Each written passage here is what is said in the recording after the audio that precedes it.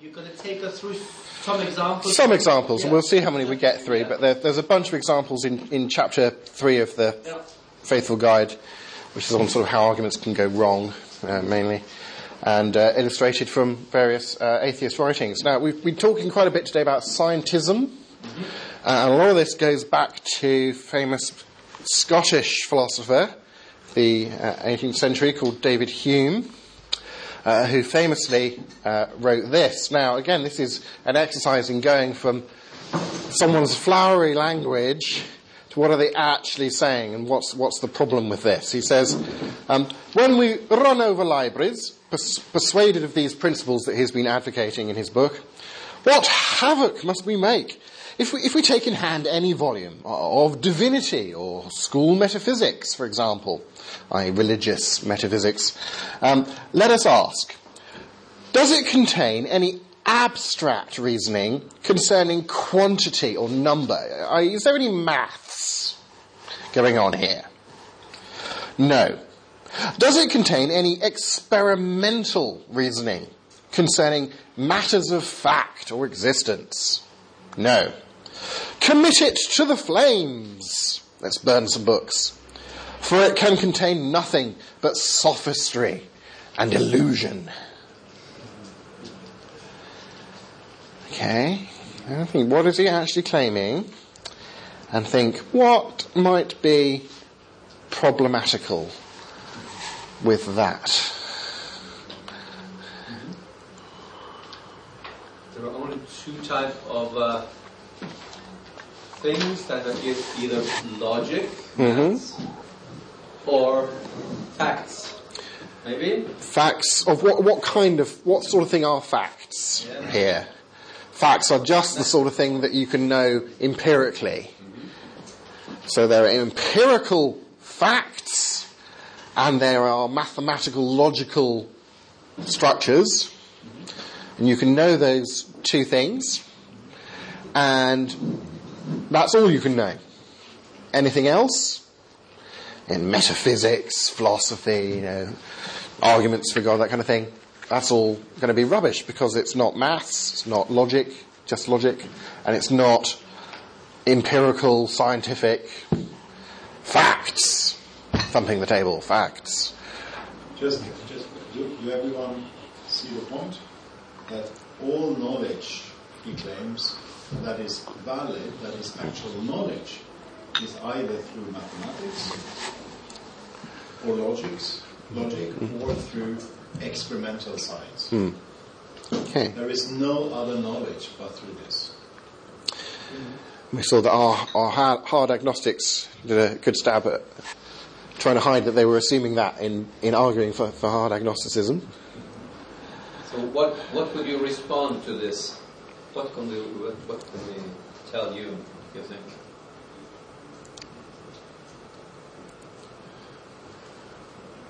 That it's self-contradictory. Self-contradictory, yeah. If you were to ask him the question, which of your categories of knowledge does your claim here about categories of knowledge fall into? Just logic. Yeah, it's not maths, is it, what he's saying here? It's not just logic. How does he know this empirically? What sort of measurement or observation has he made so that he knows this? It's not through logic or math or so it's no. So by his own principles, we should chuck this in the flames as being nothing but sophistry and illusion. It doesn't meet its own standard, so it can't be true. Yeah.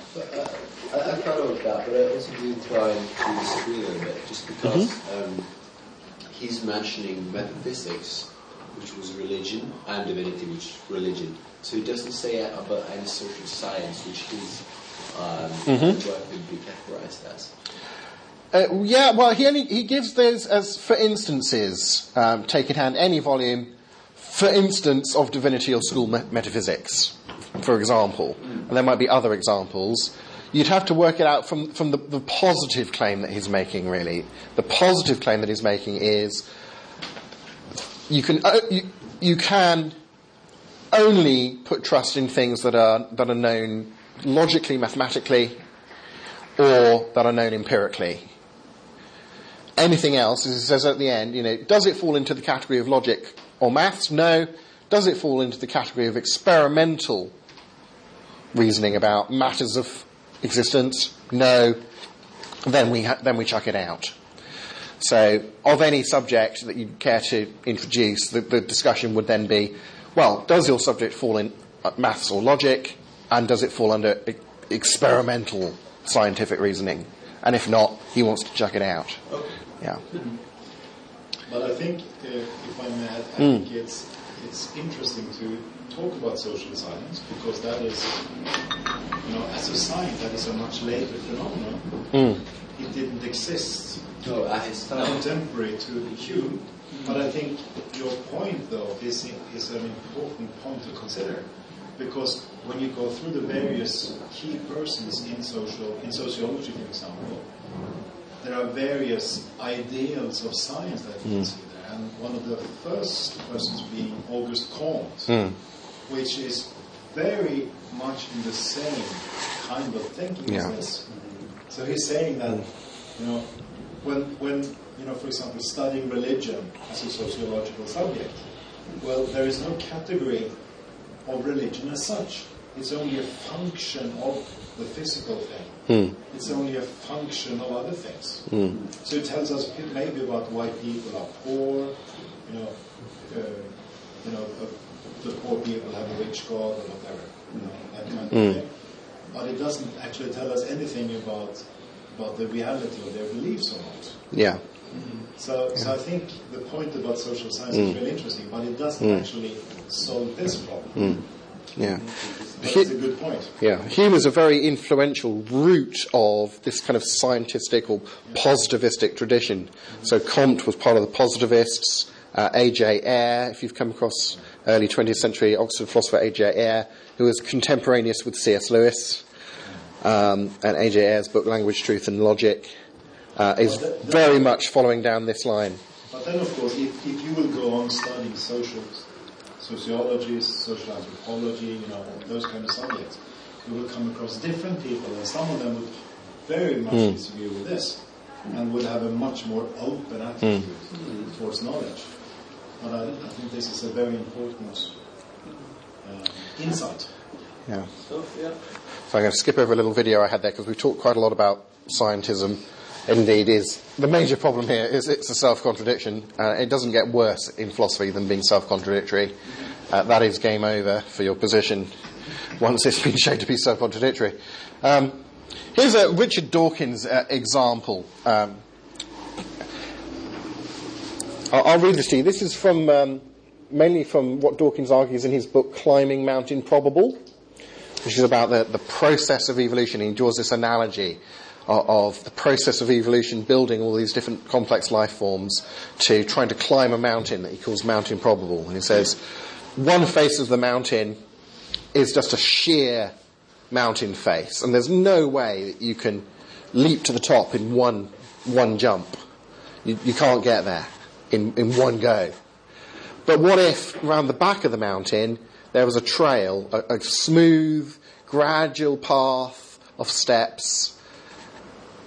Each step is easily doable, and each step is an advantage, an improvement over the step before. So natural selection can select for that step because it's an advantage. And so over a long time, the process of mutation and natural selection can get you to the top of Mount Improbable. And people may look at the things that evolution has built and say, good grief, that's so complicated. How could that come about without design? But that's because they're just looking at the sheer cliff face, and they're not thinking about the possibility of this gradual route round the back, as it were. And he distinguishes between, we'll come on to that in a moment, but he also distinguishes between objects that are not designed, but that at first glance kind of look a bit like they are. As if you look up into the sky and you see a cloud that looks a bit like a horse or a dragon or something. And he calls such objects designoid. It's designoid. It superficially looks like it might be designed. And he actually illustrates this with there's a hillside that if you look at it from the right angle, it looks like the profile of the face of one of the Kennedys in America, the President J.F. Kennedy and his brothers, the Kennedys. And it does look like the outline of one of the Kennedys. But he says, once you've been told, you can just see a slight resemblance to either John or Robert Kennedy. But some people don't see it, and it's certainly easy to believe that the resemblance is accidental. This hillside just happens accidentally to look a bit like the Kennedys from the right angle. And then he contrasts this designoid hillside with the president's heads that are carved into Mount Rushmore. A picture of Mount Rushmore there for you. Which he says are obviously not accidental. Okay? They have design written all over them. So then Dawkins asserts that biological organisms are at best, designoid, rather than actually designed. Okay? And he says, designoid objects looked designed, so much so that some people, probably alas most people, think that they are designed, because it just looks that way to them. Think about Swinburne's principle of credulity. These people are wrong. The true explanation, Darwinian natural selection, is very different. Okay? So he's introduced a distinction. It says some things superficially look a bit designed. And here's an illustration of what I mean. This hillside. That when someone says, look at that hillside from this angle, doesn't it look a bit like President Kennedy? And you go, oh yeah. And some people go, yeah, what? Okay. And then he says, and people look at biological organisms and they are fooled into thinking they're designed because they look so obviously designed to them that the majority of people have this overwhelming impression that they're designed. But they're wrong. They're being fooled. It's because these things are just designoid, like the hillside, not like Mount Rushmore. If they were like, if biological things were like Mount Rushmore, that would be a different kettle of fish, wouldn't it? But they're just designoid. What do you think Dawkins is doing here? With the way that he's kind of setting up and using this distinction between design and designoid in his argument. Looking design can't really be designed. Yeah. Mm-hmm. Do you notice any sort of vagueness or equivocation, any double meaning that worms its way in here? And any shift in the meaning of the crucial terms?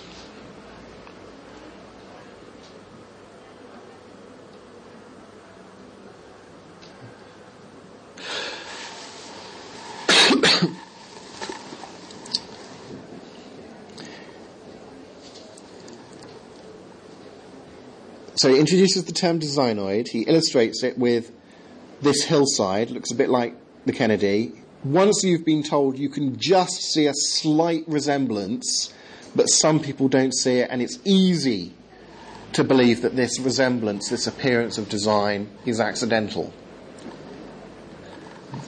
That's what a designoid thing is. It's something that superficially looks designed, but it's actually easy to believe it's not designed. So you can know certainly that the hillside that looks designed It's not. It just superficially. But it's pretty obvious, really, that it's not designed. In comparison to Mount Rushmore, which obviously is designed.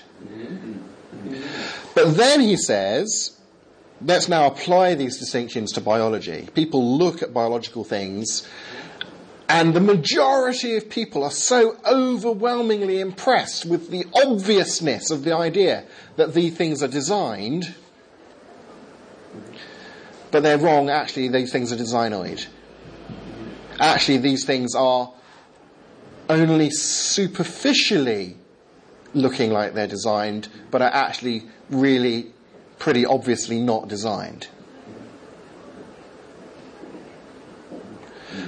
But if biological things were actually things that are only superficially look like they're designed and are pretty obviously not designed, then why on earth do the majority of people have this overwhelming impression that they really are obviously designed?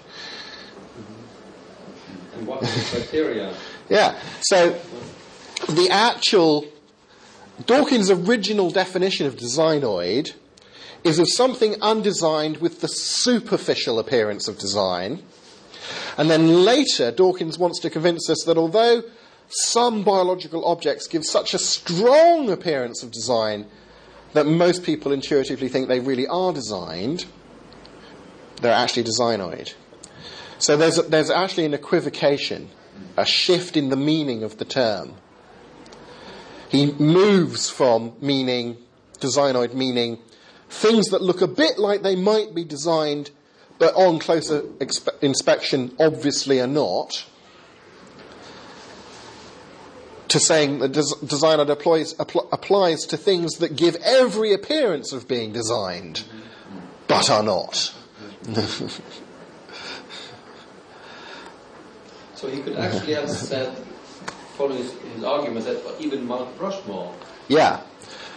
followed it. Yes, why not say, the overwhelming majority of people have a really strong impression that those president's heads in Mount Rushmore are the product of design, but actually they're wrong, and the real, they're only designoid. Then we say, well, hang on a minute, that designoid, as the term as you've defined it when you introduce it, clearly doesn't apply to that, any more than it clearly applies to biological organisms. So he equivocates over the meaning of the term. There's got to be a series of advantages all the way, back to climbing Mount Improbable. It says, to get a feather from nothing would be very, very unlikely, just on one leap, as it were, by random mutation. But what about getting it gradually? And he says, there's got to be a series of advantages all the way. If you have a series of slight advantages, then natural selection could work on it and you could get it bit by bit. If you can't think of one, then that's your problem, not natural selection's problem. Natural selection, well, I suppose that is a sort of matter of faith on my part. Since the theory is so coherent and powerful. Okay, so he has the point. Okay, it's very unlikely to do it all in one. If it were possible to get there by a series of incremental steps, all of which are advantageous, each of which is easily within reach of the next one, then evolution by natural selection could explain it. Well, but why think that is the explanation? And what if you say, but it seems pretty improbable to me that there could be such a series that all just coincidentally happens to be smoothly within reach of that process, all the way from the bottom to the top. You say, well, that's not natural selection problem, that's your problem.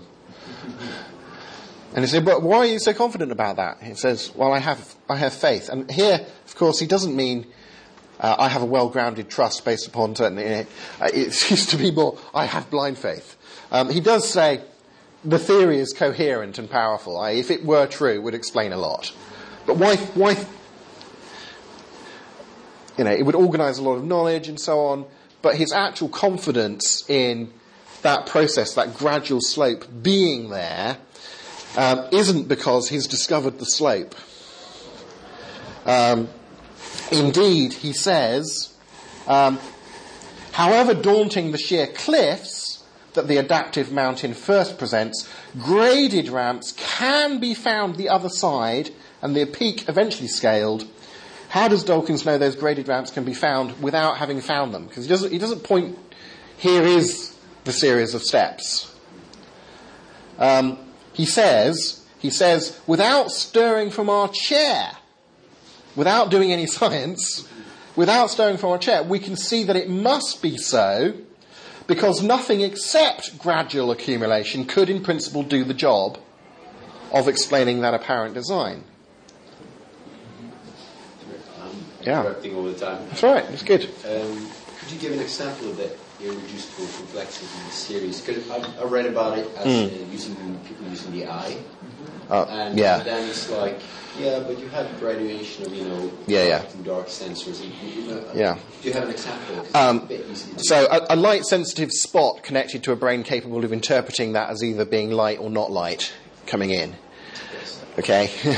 The very basis of you might be able to evolve a more complicated eye from a basis of having some kind of sense of light. But how do you have a sense of light without a brain capable of interpreting those signals, without a source of those signals? What point would be a brain capable of interpreting the signals correctly if you didn't have the signals coming in? What's the point of the signals coming in if you don't have a brain So you've got more than one thing that have to work together to get the advantage at the basis of sight, even. So those kind of examples. And Dawkins says, yes, you can't. It would be very improbable to think they just happened to all come together like this. There he's talking about feathers working and so on. He says there are lots of things, but actually they can be cobbled together gradually by a series of steps, which we know must exist. How do you know they exist? Show me one. I know I can't show you one, I just know it from my armchair, because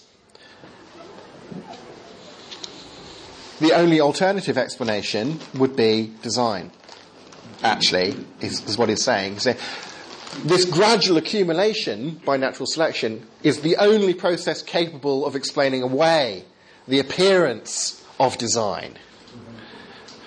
So then the eye is actually one of those. Yeah, it's more than irreducibly complex, but it has an irreducibly complex core, as the terminology would say. But it's got other stuff on top of that. Irreducible complexity, begrep man bruker spesielt i biologien, for å snakke om en ting som ikke bare kunne oppstått som enkeltbiter, men som kunne ha en funksjon samlet, som en musefelle. Musefelle kan ikke oppstå bare med en og en ting. Det kun når alle bitene på plass, det kan fungere. Da må det må være design for at det helt tatt skal fungere, ellers så vil jo en musefelle ikke ha noen overlevelsesfordel. Og en del sånne fenomener er det en del som spesielt jobber med intelligent design-bevegelsen. Veldig opptatt av å se i naturen som fra biologien er forferdelig vanskelig å gjøre. Det er umulig å forklare ut fra bare enkel overlevelse. So, to very briefly end, whatever you make of those kind of design arguments, the point here about Dawkins' interaction with it is that he begs the question against the argument. If you say, these things look like they're designed, he'll say, I know, but they're only designoid. And you say, well, how do you explain them? It couldn't just happen all in one. He says, no, but maybe it all happens gradually. And you say, well, maybe, but why think that is a plausible explanation? Show me how it could happen gradually. He says, I don't have to. I can see from my armchair that it must have happened gradually by purely naturalistic forces, because that's the only possible explanation. And you say, well, no, it's not, because design's a possible explanation. What you're really saying is that's the only possible explanation once I have assumed that it's not designed. How does he know it's not designed? Because he knows evolution can explain it. How does he know evolution explains it? Because he knows it's not designed. Yeah. So it's a circular argument. That's not the same thing as proving the intelligent design argument, but it is to say this is a really bad response to the intelligent design argument. Yeah. I think now we have kind of come to the end of this time we have.